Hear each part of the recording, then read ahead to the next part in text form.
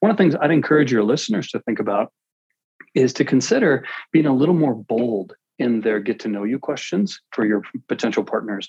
I like to ask things like, hey, when you're thinking about someone in my industry, who are the firms that you already refer to?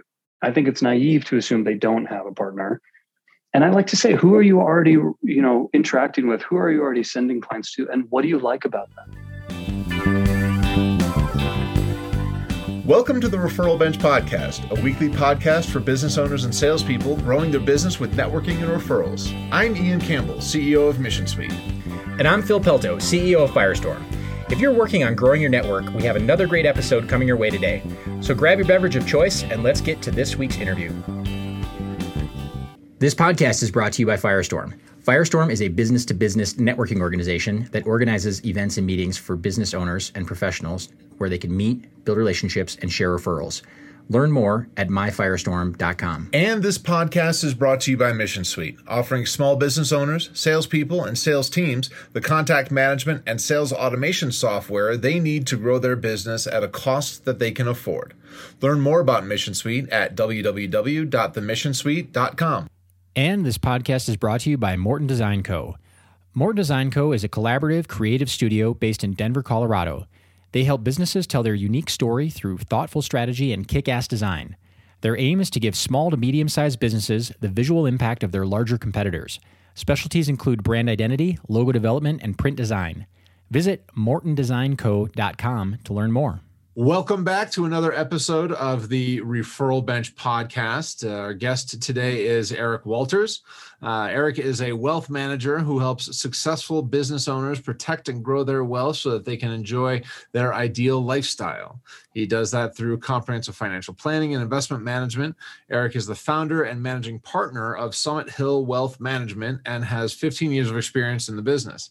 A few key things about Summit Hill Wealth Management is that they have a specialty in working with business owners to focus on navigating the growth and protection of their wealth as they continue to focus on their business. Obviously, there's a bit more complexity to the personal finances of owners and operators of businesses, so they have some specialty there, and they are also able to use that complexity to help owners build wealth, but only after they address those risks that come with owning a business. So Eric, I hope I didn't butcher your intro too badly there. Your bio too badly. I couple stutters, but I think I did all right for the most part. But thanks so much for joining us. Hey, no problem at all. Hey, it's a pleasure, guys. And it's an honor to be on the podcast with you guys. I followed you. You guys are putting on some really good content. So thank you for the opportunity. Absolutely. Man. Absolutely. Thank you so much. So, obviously we heard a little bit about your intro, about your past and your intro. I mean, you and I have known each other for a little while, so I know that what's on your intro just kind of scratches the surface. So tell us a little bit more about kind of where you're coming from, how you got to where you are, and you can go ahead and start wherever you want to start. Sure. Yeah. My passion is really working with successful families to help them, like you said, protect and grow their wealth. And for us, we start with protection because I think a lot of people focus on growing their net worth, growing their investments, but they may be vulnerable to something bad happening. And that could be unexpected death of a loved one or disability or unexpected market crash. Or like we saw last year, you could have an interruption in your work, or if you own a business, you could have a major interruption in your business. So we begin with the protection part first. You may know we're a fee-only advisor. We don't sell insurance, even though it's a really important thing, an important tool that we help our clients address, but we're a fee-only advisor. So first thing is we protect, and then we think about that growth. And that's where we think about the fun stuff, right? What's your lifestyle now? What's your lifestyle in the future? When do you want to retire? How should we save and invest for major goals like retirement, like college, like buying the home in the mountains, all the fun stuff. And what I think is really interesting is business owners have this added complexity that they've got a major asset on their balance sheet that at some point, most all business owners need to convert that asset to a liquid asset in order to enjoy their lifestyle. And that's a key part to do with clients. And I find business owners are usually head down, working in the business, usually I find things are either blowing up great or blowing up terrible for business owners. It kind of swings back and forth, right? And it's hard for them to take a step back and say, wait, what do I need from this business financially? And how can we make sure that happens? So that's a key part of what we do. And it's my life's passion. Nice. So how many business owners would you say are able to convert that illiquid asset into a liquid asset and, have that exit event, whether it be to, sell it to, a family member or, investors or whatever? That's a great question. In my completely personal, opinion, I think it may be 10 to 20% of business owners are able to make that transition.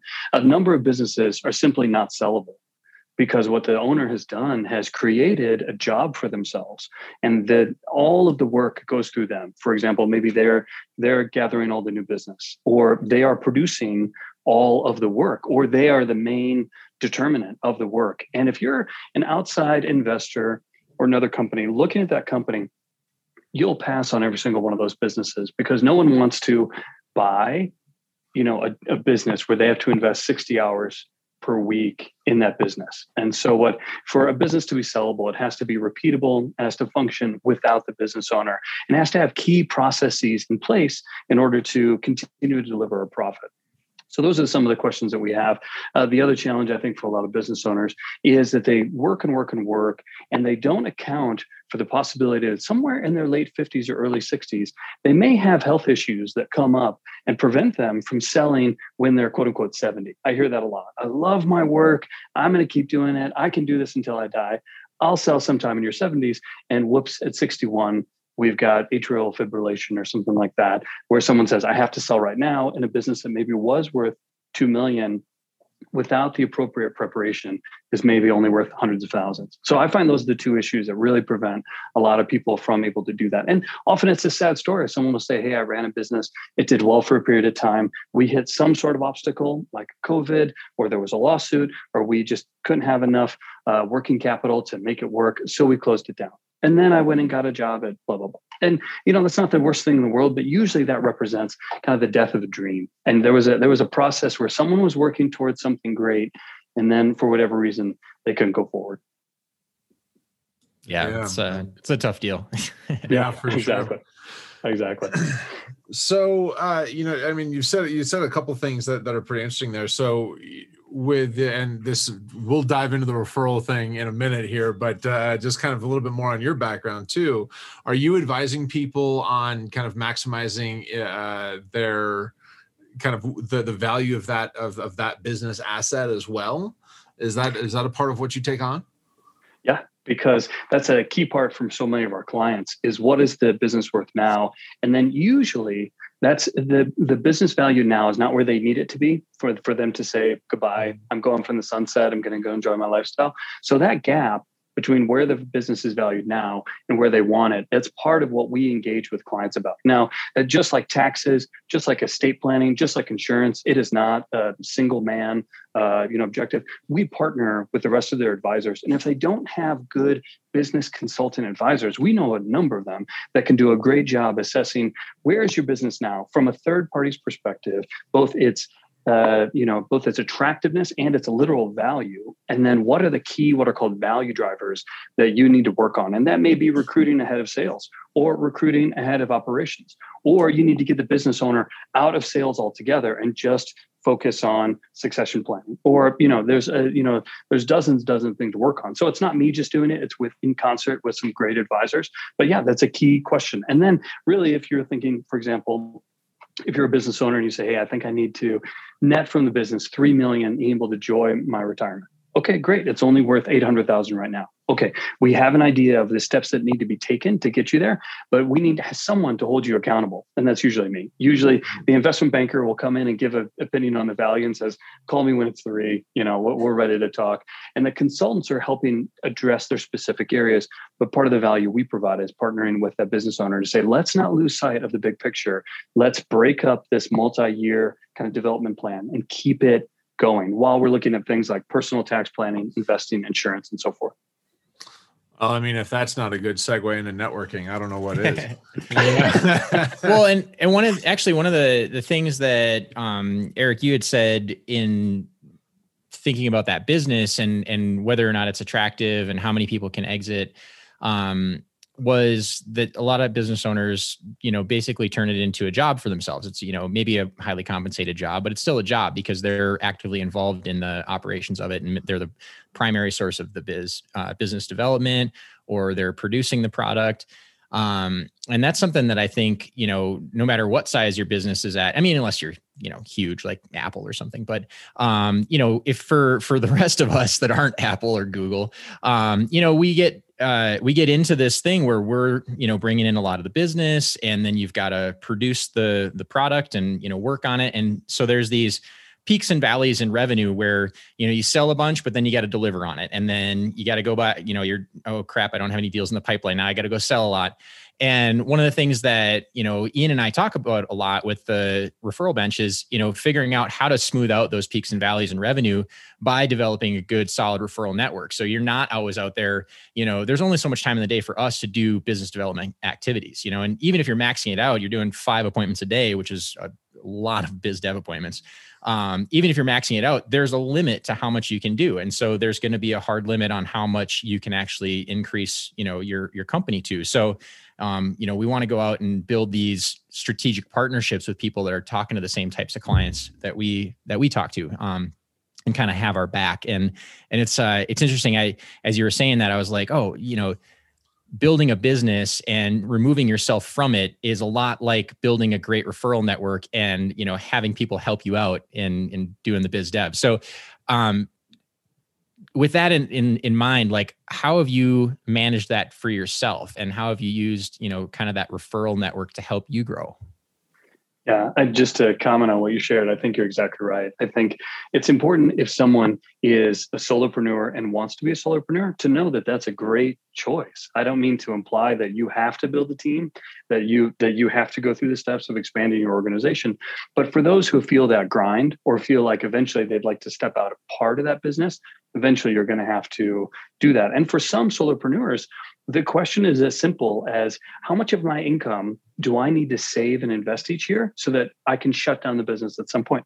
That's okay. But if you've got an ongoing business with employees, with intellectual property, with a share of the market, and you think and you want to sell it at some point, then you're exactly right. You've got to, as an owner, take yourself systematically out of that. And you think about Michael Gerber's E-Myth, great way to think about it. Create your future organizational structure, put your name in every single block, and then slowly fill up from the bottom. That's exactly it. But to your point, I think our marketing approach has been to specialize especially in our area, right? You can throw a rock and hit 10 financial advisors in Denver and in most big cities.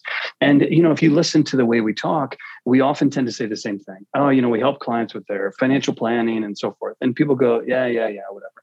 And so for us, a big key has been to find that niche, to specialize in gathering all the education and tools that we need, so that our ideal clients say, hey, wait, I haven't heard anybody talk about that. And so what we're looking for is that, wait, what? Response when other advisors and potential clients hear it, they go, hey, I haven't heard that before. So I think the first is just finding that niche and identifying the real pain points for our clients. And that helps us stand out with our, second strategy, which is identifying those advisors that work closely with our clients. And we tend to think of it as upstream and downstream. And upstream just means that who are the advisors that work with our clients before they traditionally come to us? And for us, that's usually business attorneys that function as kind of general counsel. They're kind of jack of all trades. Those are great connections for us because they're seeing a business owner develop their business, and they're usually kind of issue spotting for them. Another kind of upstream advisor is often CPAs. They'll see clients go from formation to, hey, a successful business. And it's often CPAs that'll get the question that we love to hear, which is, hey, I think I need some help with kind of the wealth I'm creating. The business is now worth something. Maybe I bought some real estate that we're operating out of. the numbers are getting bigger. Do you know anyone? And so those upstream advisors are really helpful. And then we also think about downstream advisors. And those are advisors that I usually refer a lot of clients to.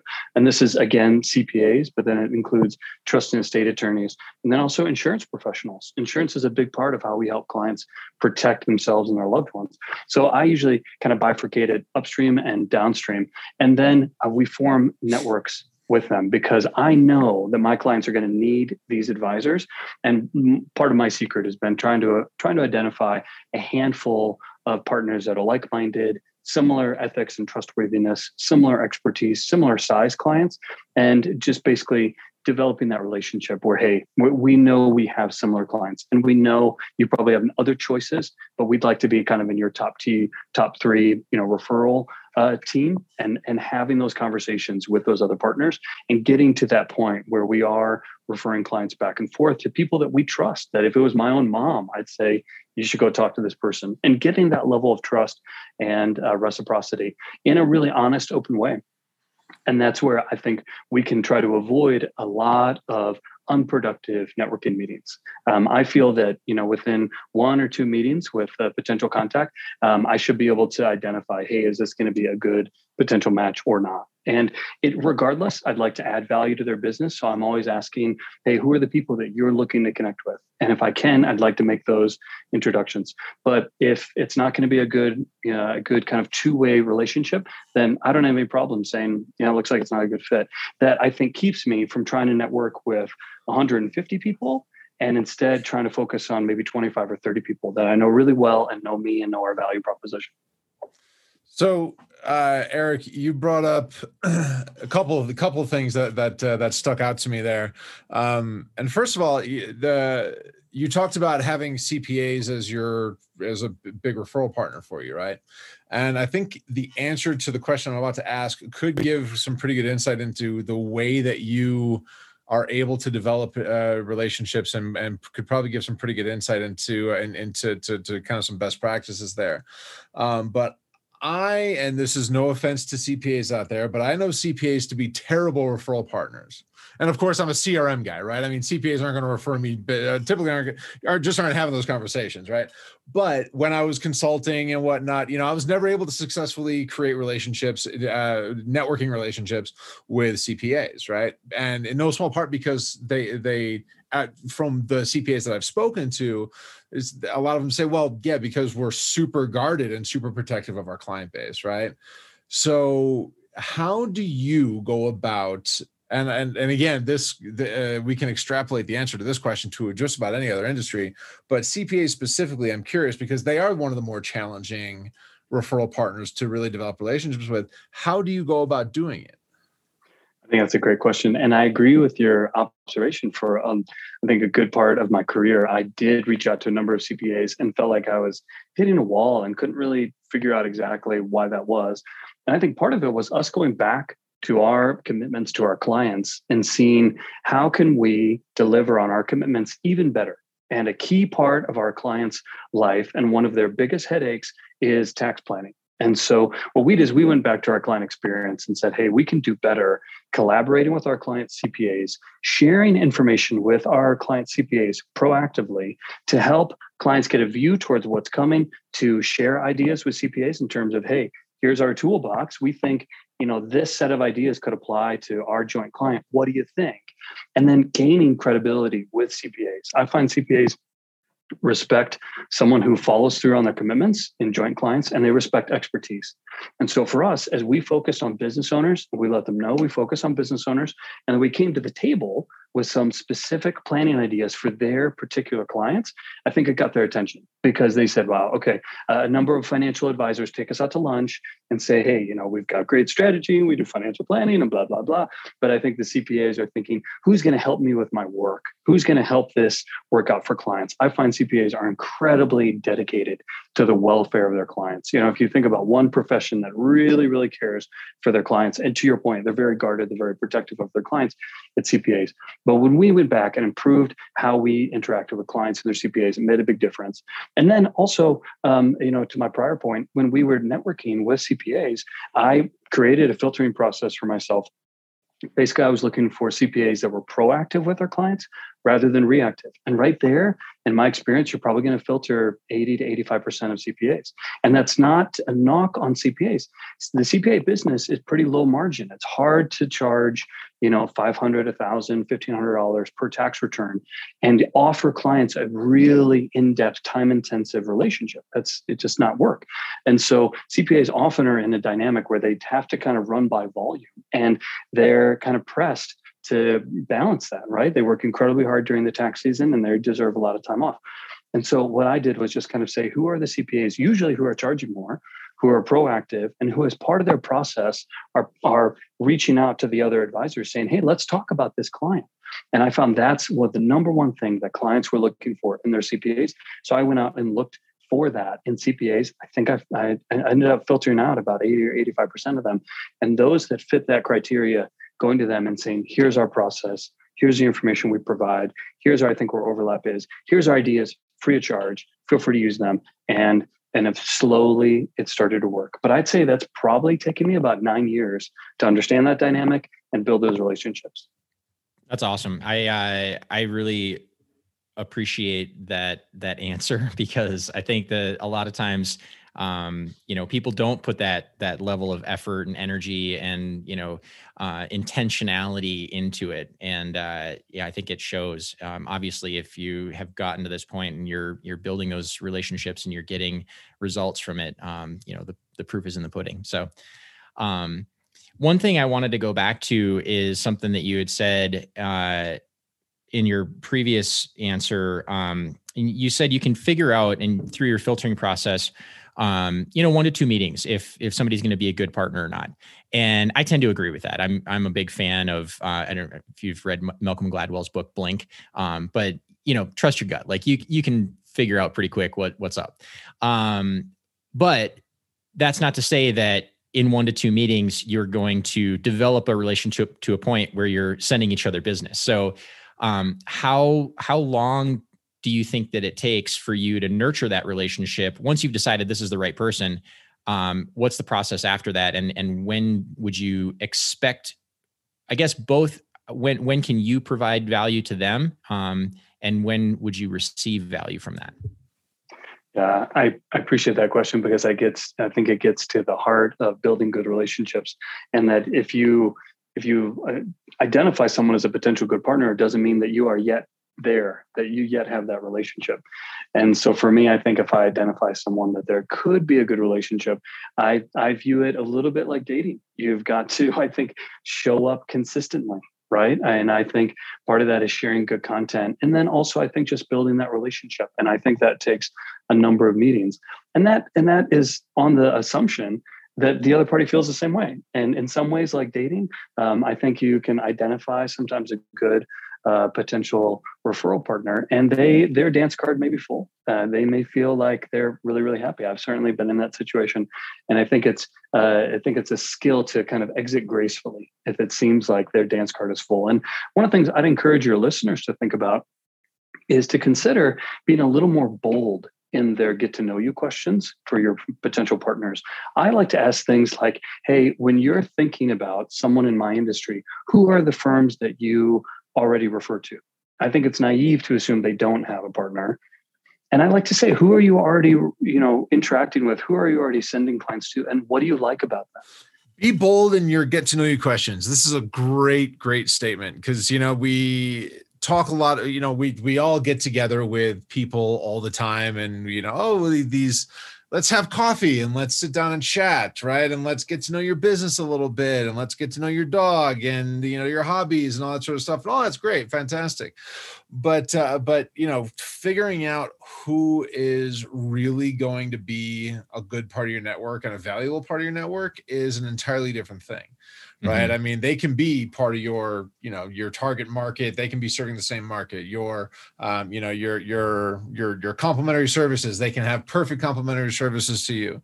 But if, to Eric's point here, that, if they don't have room in their network for you, right? If they've got, in my world, if I'm talking to a sales consultant and they've got 3 other CRMs that they like, that they love, and they're locked in on, and they know well, Yep. they probably don't have room for me, right? Yeah. And that's okay. That just means that they're not my right referral partner.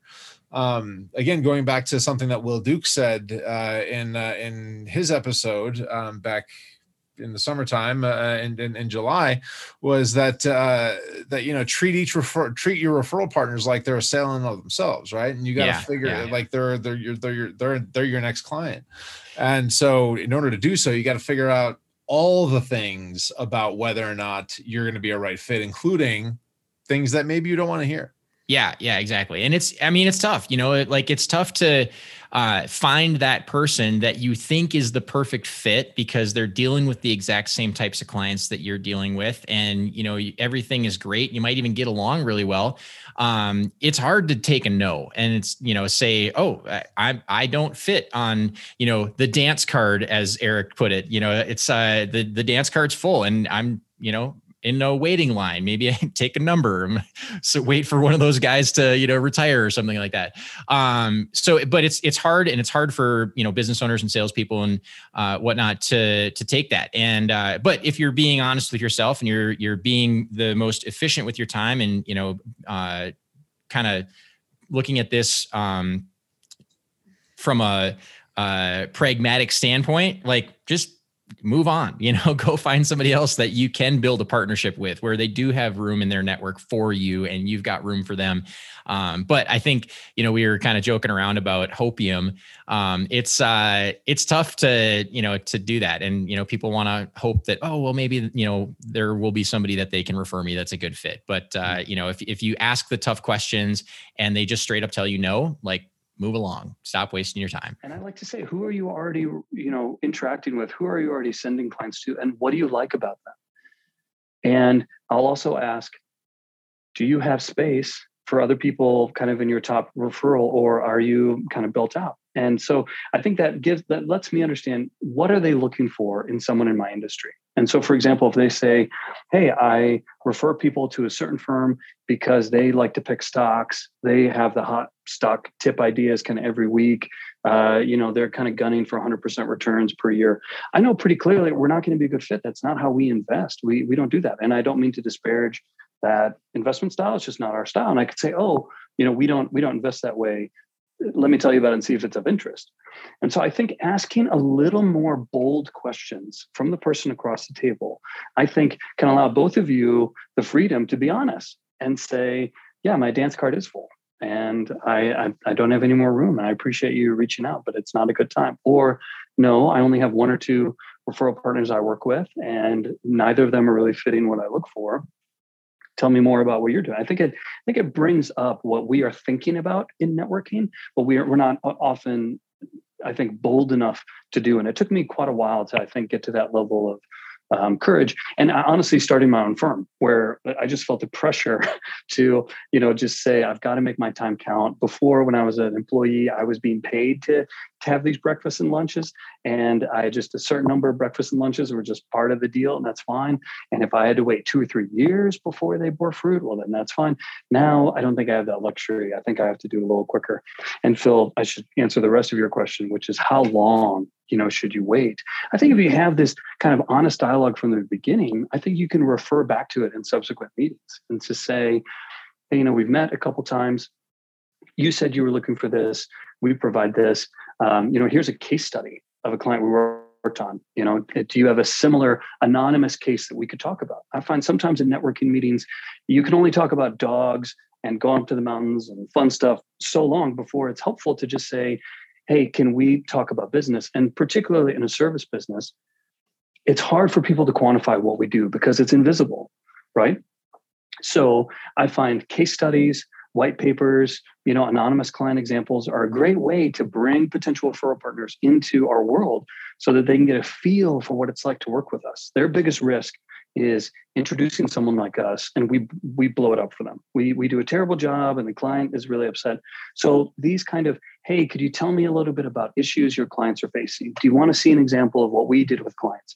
What is your client's big pain points? What you're doing is you're starting to talk about your clients in an anonymous, safe way, but you're starting to feel them out. Like what's the level of technical depth?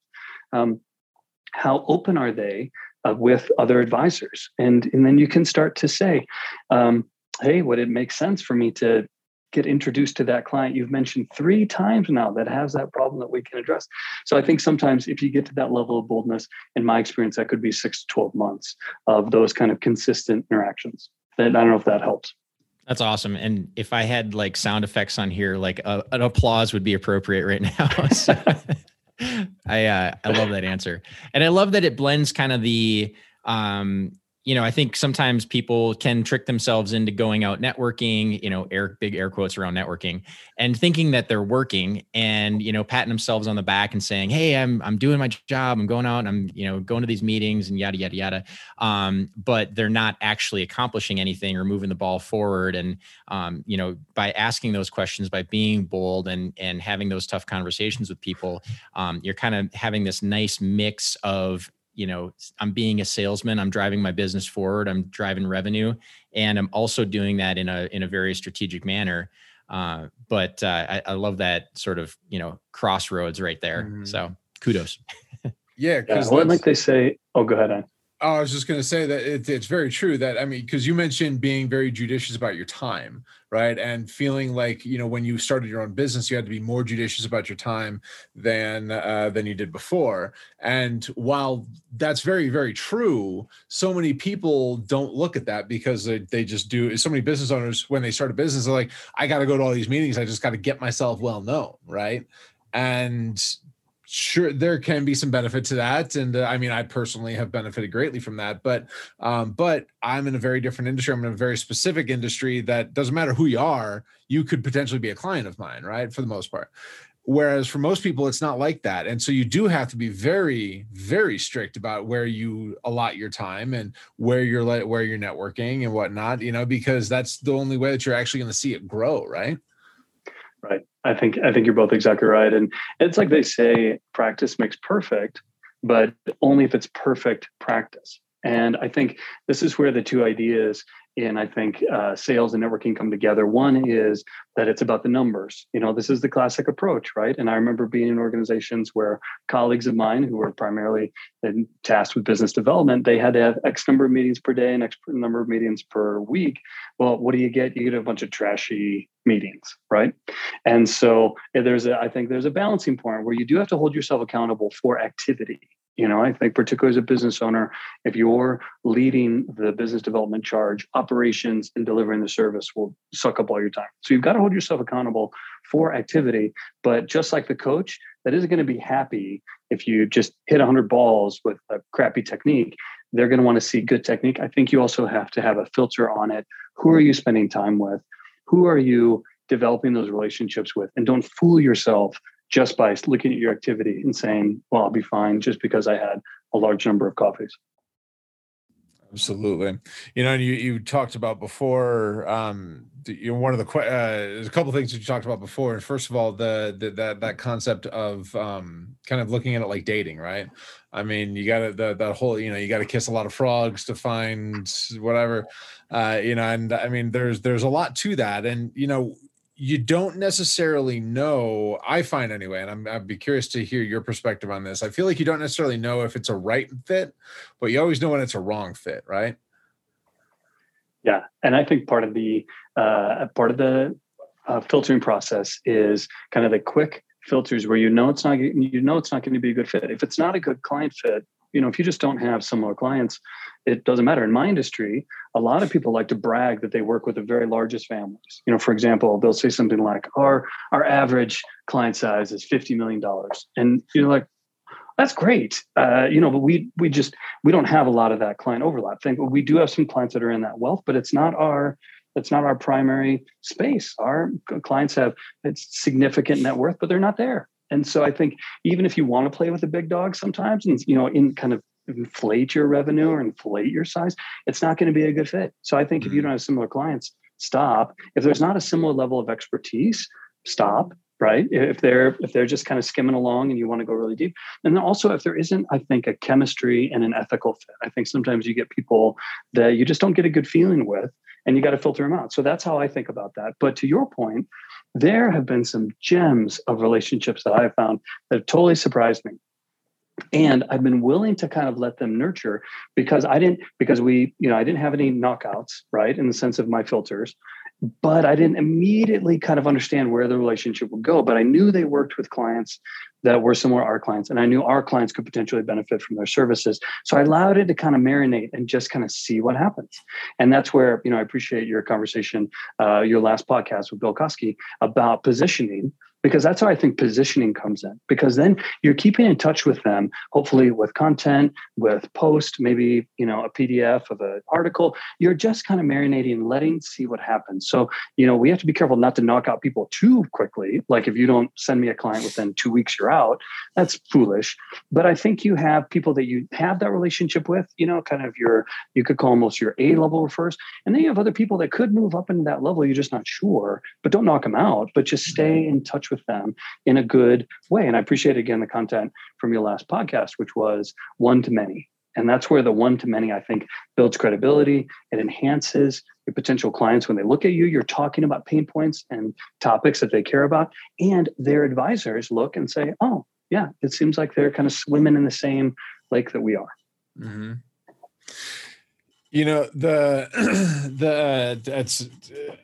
The other question that I had for you is really kind of goes to one of the kind of more in-depth questions that you ask. So that question of, do you have space in your network for me? Right. That's a pretty ballsy question, right? Because I mean, it's not only are you saying like, hey, I belong in your network, but you're giving them the opportunity to say no and slap you down, right? And that tends to be something that a lot of people aren't going to ask because they don't like being told no, even if it's not for a sale. So how long did it take you to get comfortable asking stuff like that? And I'm assuming it was just a matter of adding that question to your kind of closing script or opening script or whatever, kind of like whatever you have in your head that kind of goes through that. But how'd you go about getting to that point? I'm happy to tell you that I was really bad at this for a long time, and only, through years of kind of input and learning from some great people got better. But, I started my career as what they call a portfolio manager at a trust company, meaning I was working with successful families, only dealing just with their portfolio, and other team members were handling other parts of the planning. Over time, I got more education. I became a certified financial planner and started to handle, in addition to investments, started to handle more. And I was very happy with that. I was a classic technical specialist. And in my prior firm, they kind of announced that everyone at my level, if they wanted to earn a year-end bonus, had to start developing business. And, I saw colleagues that would say, I don't care. I would just like to continue to earn my salary, and I'm not going to jump in.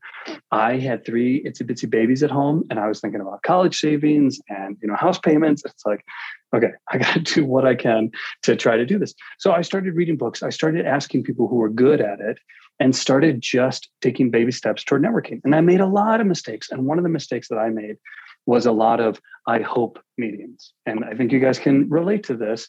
You would find someone who is probably a pillar in their industry, like, for example, a really well-known CPA in my world.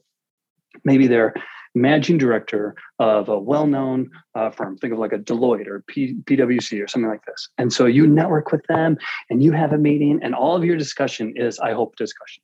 And you're just, I hope they like me. I hope this is fine. And that's great. And then you go back to your office and say, hey, I just met with the managing director of, some big firm. And they go, oh, great. And then you send them an email, hey, I'd like to meet again.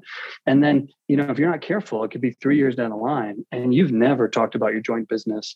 You've never gotten anything from them. You probably have sent clients to them as a way to try to curry favor. And they probably just said, thanks, I expect this, So after having that experience, I realized I needed to do a better job positioning our business in terms of our value. I don't think I was sticking up for the value of our business enough relative to our competitors.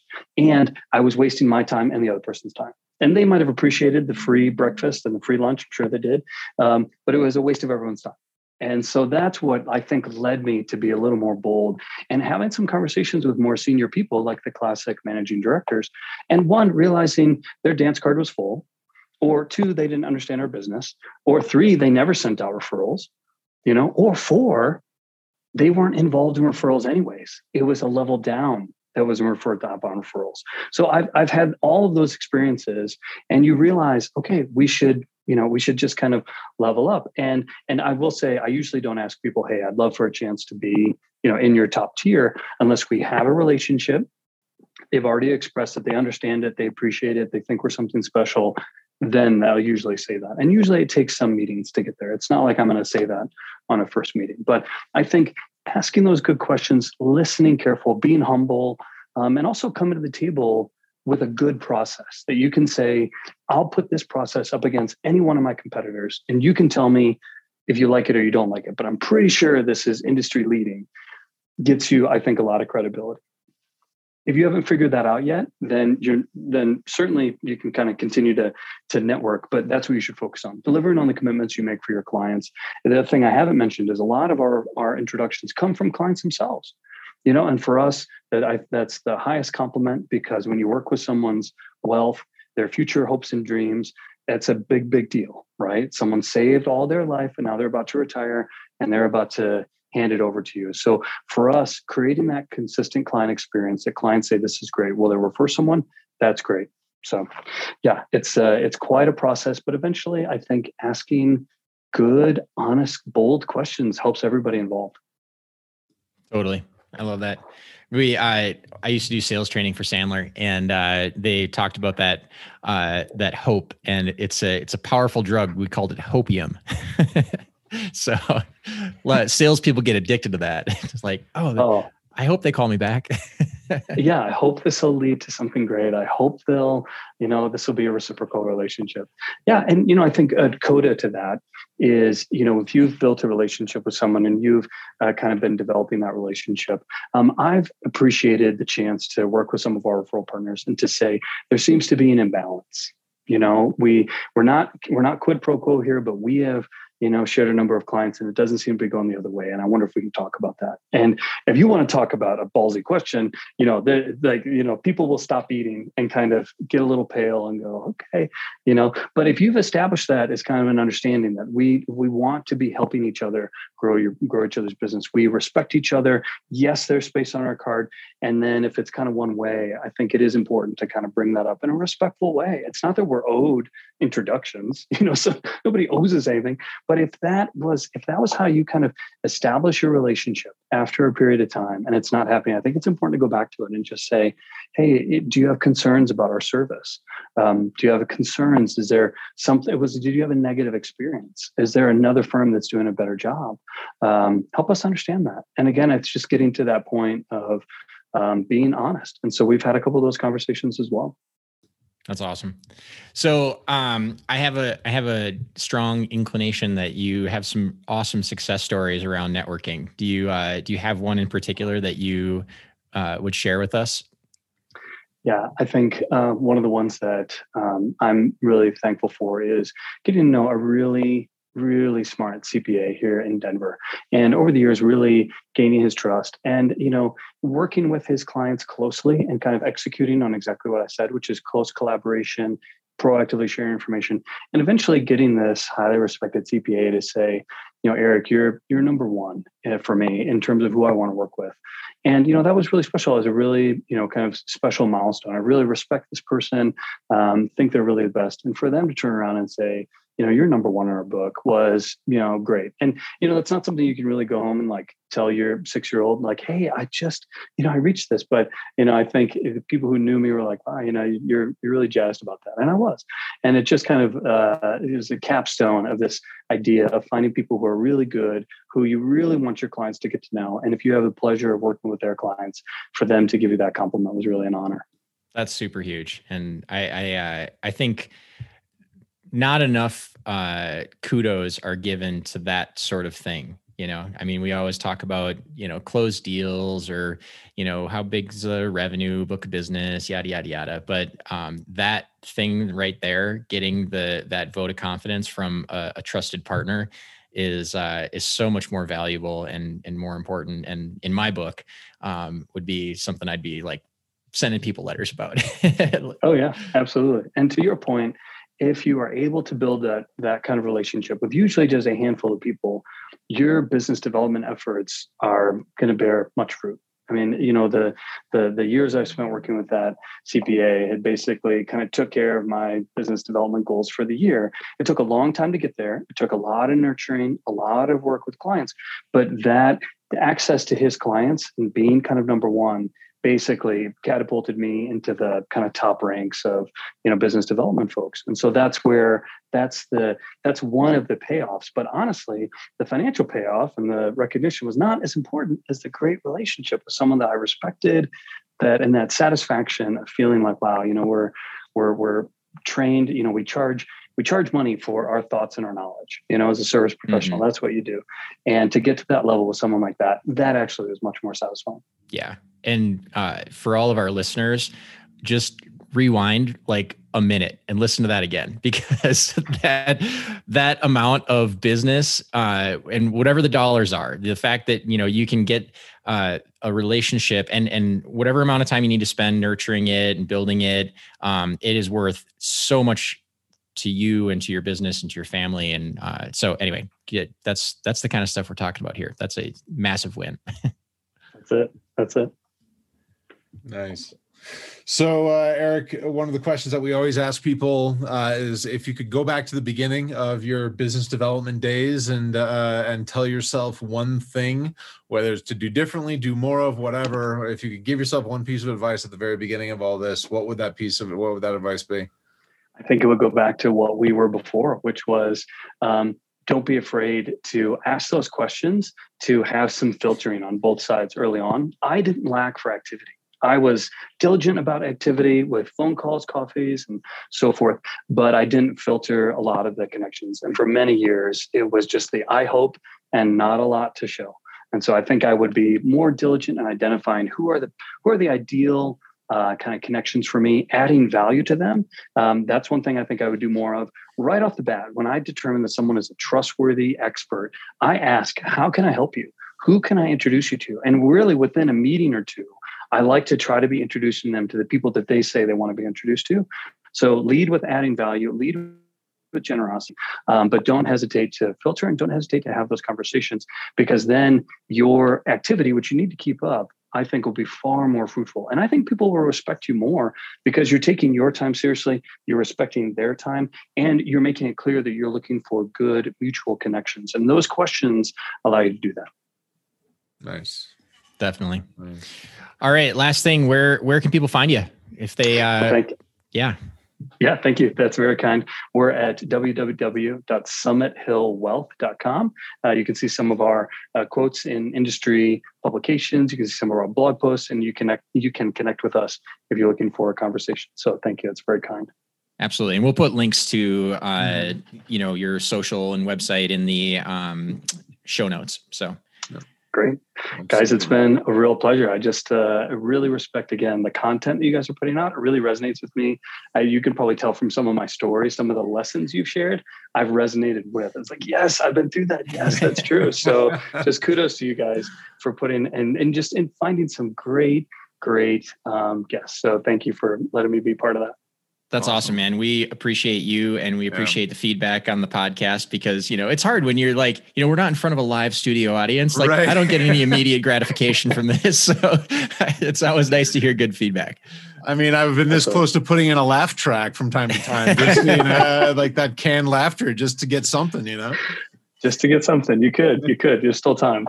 That's right. That's Awesome. Well, Eric, thank you so much for being here, man. It's been a great conversation. Hey, I appreciate you both. Thank you very much. Awesome. Cheers. All right, guys.